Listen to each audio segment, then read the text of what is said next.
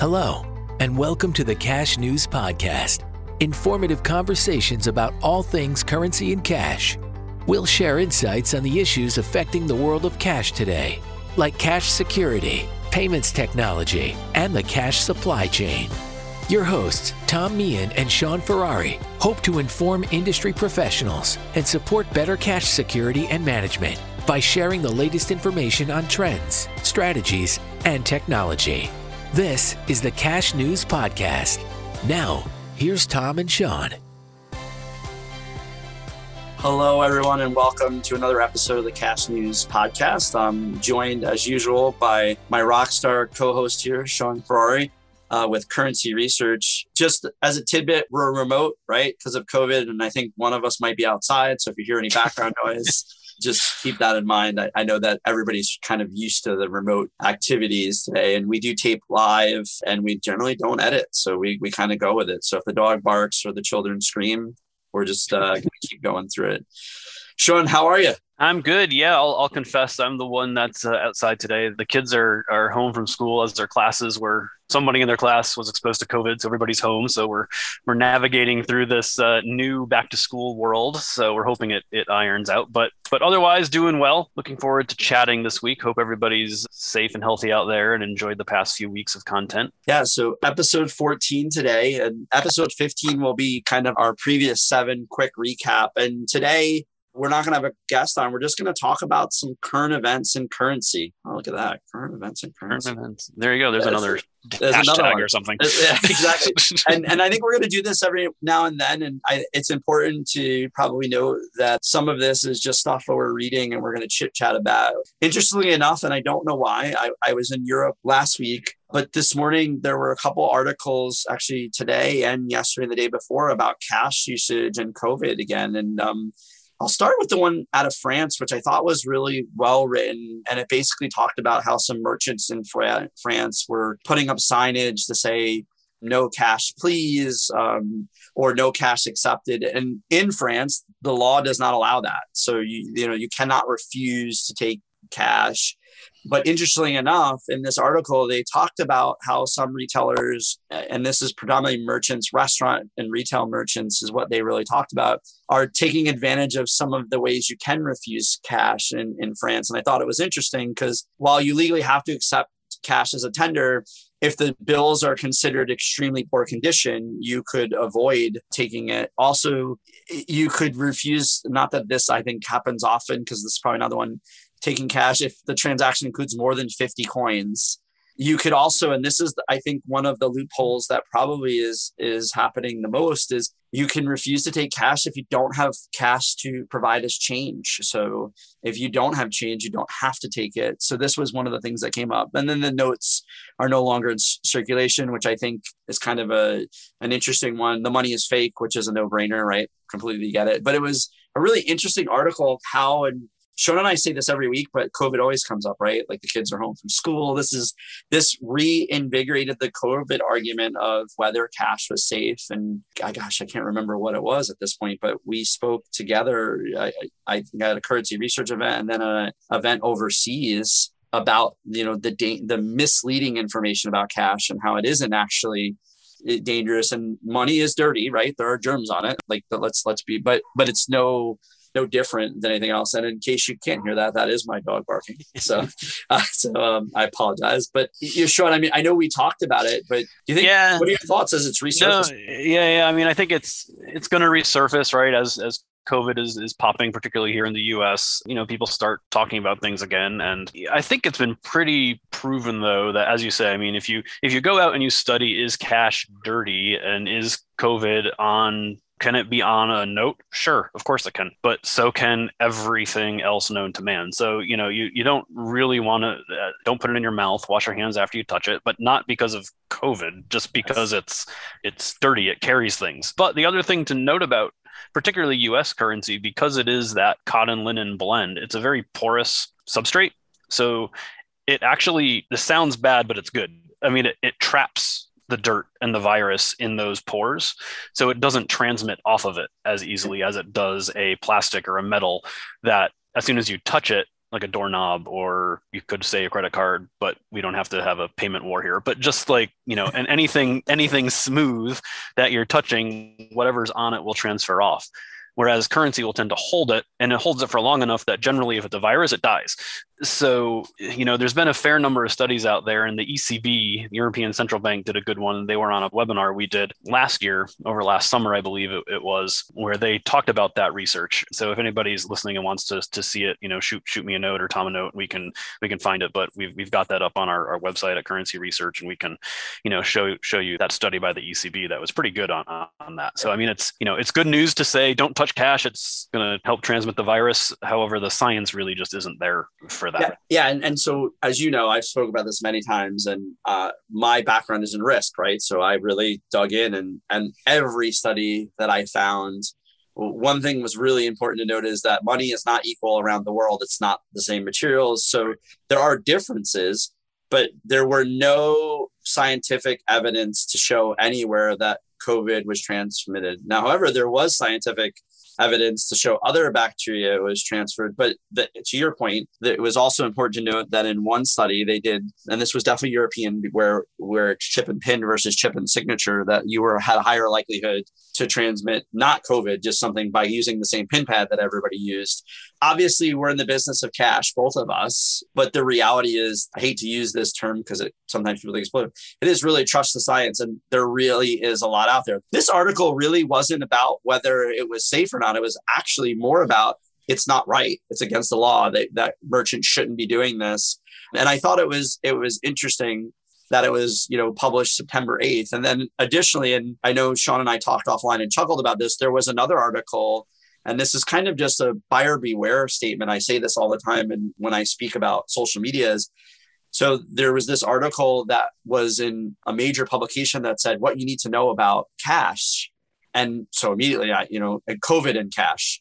19 ago. So I got that on my feed because I pull all this stuff in, and I read the article. It really didn't talk to anything scientific or anything more than digital payments are up. And I was scratching my head because it was in a Yahoo forum page, and did not say anything about it being sponsored. But I read the article, and then at the end of the article, it said, there's no doubt that cash usage is down, and you can use our digital service. So it was an advertising driven. And if you didn't read the whole article, which by the way, I didn't read the whole article the first time, I read half of it and was like, this is kind of no information. So I stopped reading it, but then I went back and read it. If you didn't read the whole article, you might be lured into thinking something is there. And it was written in the sense that consumer trends, cash could be dangerous. I'll give them credit in not saying it was. But at the end, this is the buyer beware statement, is major publication it's a sponsored advertisement for a company that is selling a prepaid debit card. At the end, the last two paragraphs, that's all they talked about is how much easier, how much better. Was it really about safety? Why I think it's important is in the last 2 years, we probably have seen more polarization of the media and things that are challenging. Is it's super important if you're listening and you do what I do, which is consume a lot of media, that you take the time to use judgment and go, let me just dig a little deeper, because I think there is a lot of misinformation out there. And you said the study, that's great, but there's a lot of anecdotal stuff out there. Yeah, no. And I mean, the thing is, there's a lot of threads of truth in it, right? I mean, if you take the one piece of it where it's like cash use is declining, digital payments are up. Okay. On the face, that's actually true to some degree, right? I mean, we had Alex on a couple of weeks ago on the podcast from the Fed, and he talked about the dire consumer payment choice. And, you can see this year compared to last year, compared to the year before, COVID's definitely had an effect and pushed people to more electronic payments. But that doesn't mean that cash is by any means going away. It's just being used differently, and there's still a whole lot of it out there, and more of it out there this year than last year, and it's continuing to grow. So I think it's easy to get less than half of a story by just throwing out kind of like a one-liner of, oh, there's more digital payments going on now. Yes, true, but there's also more cash out there. It's still being used, just in a different way and circulating differently, which is what we always talk about. But yeah, definitely reader beware of what you're reading, because a lot of stuff, particularly on the websites now, looks like news, and it's really just a paid advertisement report that's out there. Yeah, and I also think, to your point, that there is a level of, and I think we joked a little bit about this, is filler. Like, this France newspaper, I'm not sure that was a key story for them. It was just something to put in. So it is a story that draws attention. Like cash is dead or COVID, it draws attention. And I always will say, because I write a lot, the headline matters. If I write an article and I just simply put, here's the cash usage, people aren't, you have to have some sort of, to bite to it. And the diary study is, because it's real, I use that as really the gauge for US. And when I look at it, you hit the nail on the head. It's just different. And look, I think you and I are realists, and we say it all the time. Digitization has been happening and will continue to happen. COVID did accelerate it. There's just a simple, and it needed to happen because there were things that occurred that were different. And although my day job is 70% cash related, the other is all digitization. And we know that there's a need for a balance. So we'll continue to bring it up. I think it's interesting for me. I think the interesting point was, in September, literally a year later from when they were all over, there's still news articles that are popping up. And in the 3 that I read this week, none of them had any real scientific data to it. And the truth is, the scientific data ones, and when we say cash is dirty, I think it's important to say it's no more dirty than your cell phone. And the whole credit card angle of handing someone and putting in the machine, all those things, I think it's the same thing. I don't think you're licking your ATM card after you put it in the machine. So it's the same kind of principle of germs are germs. But it's also important to note, and I think I'd be remiss, is we don't know enough. COVID's too new. We don't know enough.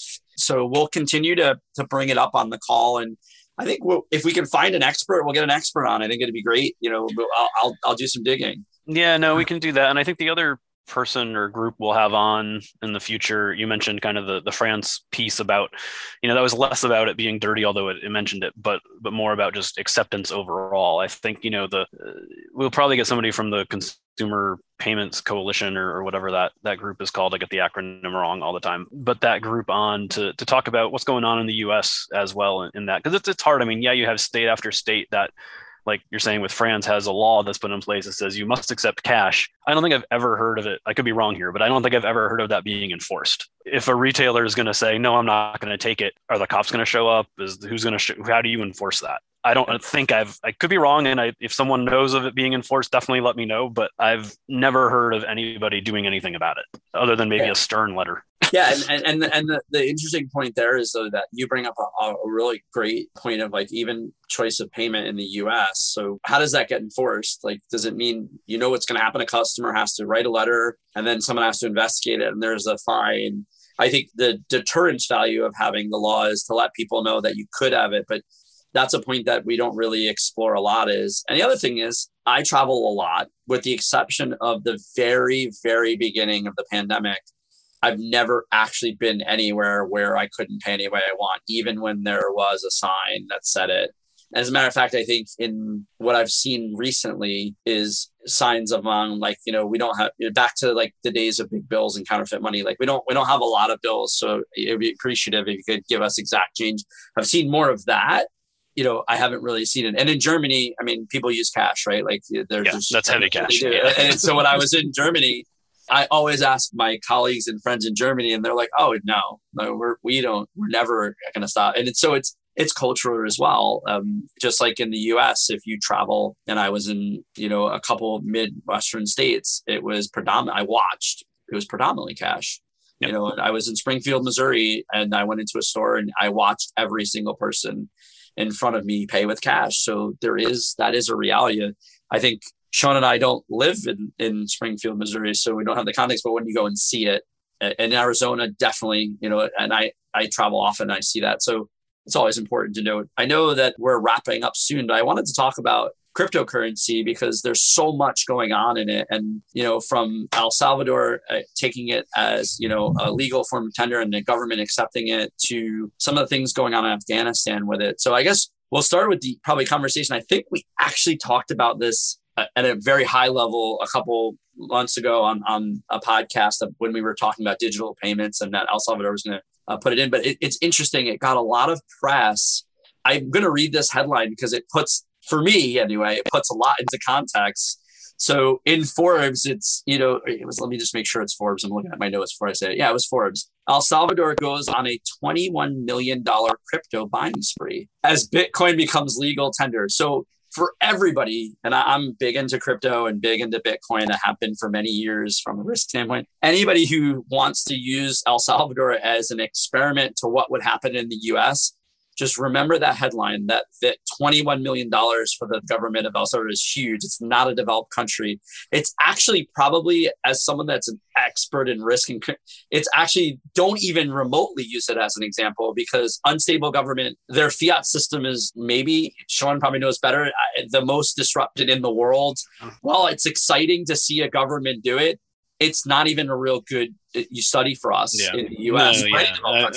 No, I agree. I mean, you even see the folks in crypto, Bitcoin and others that they live in risk. I mean, wide swings all over the place all the time. Even said, kind of devalued a bit, right? Saying like, oh, this is a bit of a risky market for us. So when you have them even saying it's a bit risky, you have to kind of pump the brakes on any excitement of how it could apply. That said, it is interesting to watch, see what happens. There's always learnings that can be taken from it. And I know we were internally at Currency Research thinking we're doing a digital currency conference in February in DC. We're like, can we get somebody from El Salvador or the government or the central bank or whatever there to talk about it? I mean, it might not apply to everybody, but there's some things that could come out of it that could be interesting to talk about. So it's funny because when it came up, people asked me what I thought, and I just said exactly what I said. I said, I think it's very interesting to your point, but I wouldn't use it to base anything in a developed market, because it's not a great way to manage what we would do here or any developed country. Even a smaller developed country, you would still say like, okay, that has a very stable system. So, but it's interesting and exciting to see what will come out of it. And then here comes the polar opposite of cryptocurrency is that, so the Wall Street Journal had a great article about the growing use of cryptocurrency in Afghanistan poses security concerns. And so this is this double-edged sort of crypto of, we often hear about the nefarious pieces. This was really actually a really great article. So I encourage people to go look at it, because I won't do it justice in the 3-4 minutes. But it talks about how, well, again, it's hard to compare to a very developed country. Their banking system they just shut it down, right? Like when everything occurred and the Taliban, unfortunate, their traditional banking just stopped. Like the money became that. So, and then Hawalas, even the Hawala networks, for those of you that aren't familiar with, is basically like the unauthorized Western Union, or like, you're bringing money and people pass it along, went down. But then it was interesting that they actually had folks that they interviewed who say that the digital currency transfers are taking over for the Hawalas. And there's one gentleman they quoted, and he just simply said, it's really easy to exchange and send money from one place to another with Bitcoin, much easier than Hawalas. So, and this is the interesting part, this article, while it talks about the potential misuse, it also just talks about, you have a country that shut down their banking system. So now you have people going, I can't use this money. If I had money in the bank, I can't get it. So crypto is very, very interesting. But I mean, it definitely throws a use case up for it that, that hasn't been looked at before. Your government gets taken over and all of the money that's there you can't get. So what do? It's kind of like a good use case for crypto. And I know from my days at the Fed, a lot of US currency was going into Afghanistan. There's a lot of currency that goes into that, tons goes in, and that's shut off, right? That's not happening anymore as far as we know. So, when that dries up, you got to do something as a country. I mean, you have to transact. So crypto is an alternative. And there are dark sides, as we've talked about, of it, but there's also, there's also good pieces of it that it'll be interesting to watch for sure. While they didn't quote who it was, someone from the Treasury Department made a point to say that the Hawalas had basically been shut down as well, because again, there was no way to transfer money. And I didn't, shame on me for not really digging in as much on the Afghanistan piece from a banking side, but their central banking folks fled the country. So, I mean, they shut the doors and left. I mean, there is no, as of right now, there is no banking system in this country. And it's not a small country. It's important to note. So to your point, I think we will keep an eye on this, because this will evolve and there will be some sort of fiat come back. There has to be, right? We know that, but not that I think that this could happen a lot, but it isn't, out of the norm that countries will get overturned, governments, and people will leave. And the reality is, if your central bank governors leave and they shut everything, the system just stops working. It ends up being, and then also, I don't know that, again, and Shaun, this is something we'll keep up together on, is I don't know what happens to the value of paper anyway there. So at this point. Yeah, with a nation's own currency in that situation, there's no way to tell. If you're US based, if you use the US dollar, which is used a lot there, then you're at least using the US dollar. But when you have a situation like this, is it still being used? I don't know. I assume to some degree it's trading in there, but I have no idea. And again, and the interesting part here is we only know what you can read, because in these scenarios, there is a lot of misinformation, not on purpose, but just sheerly because you get one side and not the other. There's no flip side of it, but we'll definitely stay on it. But I mean, I think the topic here is that there are so many stories just from today about cryptocurrency that are both good and bad. And my last piece here will be kind of, and again, this is kind of Coinbase, and you talked about the volatility, made a point to say that, while crypto has seen the highest increases, we've also seen $400 billion crashes, so to be very mindful. And that's what I immediately think of in, just using El Salvador. What happens tomorrow when that $21 million becomes $2? Because there's a crash. Like, what happens to a underdeveloped country when they invest 21 million and it ends up being $1 million? And what do? Can they hold on long enough where a developed country, $21 million to the US you wouldn't even talk about it. That piece. And in some countries, you probably wouldn't even talk about $1 billion when you think of in the US and some of these other developed countries. And Elon Musk, I forgot how much it was, but it was definitely more than 21 million that they put in when Tesla did it. So, you have US companies investing more than this country into Bitcoin. So definitely interesting stuff. I know that you have some info on the upcoming currency research event, so I'll turn it over to you. Thanks, everybody, for listening to us chat. But again, I think this just shows that there's so much to talk about, and we want to really get people together so we can get with the experts, and talk about this stuff. So, our events, I know there's been a lot of questions lately, given where COVID is right now. Are they happening? Are they not? I can say that we're still planning to go ahead with our San Diego Cash Cycle seminar in early December 6 to 9. We've got a lot of good sponsors signed up. We're getting some traction with some other delegates. So I think, definitely be on the lookout for that. As we go through this, I think there's a big need right now to just talk about topics. And we're definitely going to talk about what's going on with COVID, how that's changed the cash cycle, what's going on with efficiencies. And I think access to cash, financial inclusion, those types of things will be talked about. It's going to be an interesting session. And we're also thinking of talking about, from a workshop angle, maybe digging some more into the cannabis side of things, and really getting folks together and talk about cannabis cash and what's going on there, and help that industry understand a little more about transacting in cash and how to do that safely and securely and efficiently. So anyway, that's still all steam ahead. And then in February in DC, we've got the Banknote and Currency Conference, talking about all the big stuff with currency in terms of design, distribution, features, substrates, and that's looking really good. And then we've got a digital currency conference to talk about all the stuff that we've just been talking about immediately following that conference in February in DC. And that's just a short rundown of the cash related events we've got going. But looking forward, still going to crack on with them. So we appreciate everybody going to take a look. You can go to currencyresearch.com and take a look at them if you want. That's really it from an event standpoint right now, just trying to get those off the ground and going. So if anybody wants to has a topic for us here on the podcast, or for me to include in the conference, or wants to be a speaker, again, either here and or at the conference, please give us a holler and let us know. But with that, Tom, I think we covered a lot of ground today. So I think we will say farewell and thank everybody for listening. I don't know if you have any final words, but for me, thanks for listening, and we'll see you again in a week or two. I think you hit it on the head. It's great to have everybody on, and hopefully Shaun and I rambling about the current events was interesting. Please, by all means, and I think we say it, but don't probably say it enough, reach out, whether you reach out to us directly via LinkedIn, through the Cash News website. If you have topics you want to cover, or it's an open platform, we would love to hear feedback. Please like and subscribe on whatever you listen to. It actually really does help us get more people. And thank you, as always, to Currency Research and Control Tech for allowing us to do these. And we'll talk to you soon. Thanks, everybody. Thanks for listening to the Cash News Podcast. We hope you found this episode insightful. Don't forget to like and review us on iTunes, Spotify, Stitcher, or wherever you listen to your podcasts.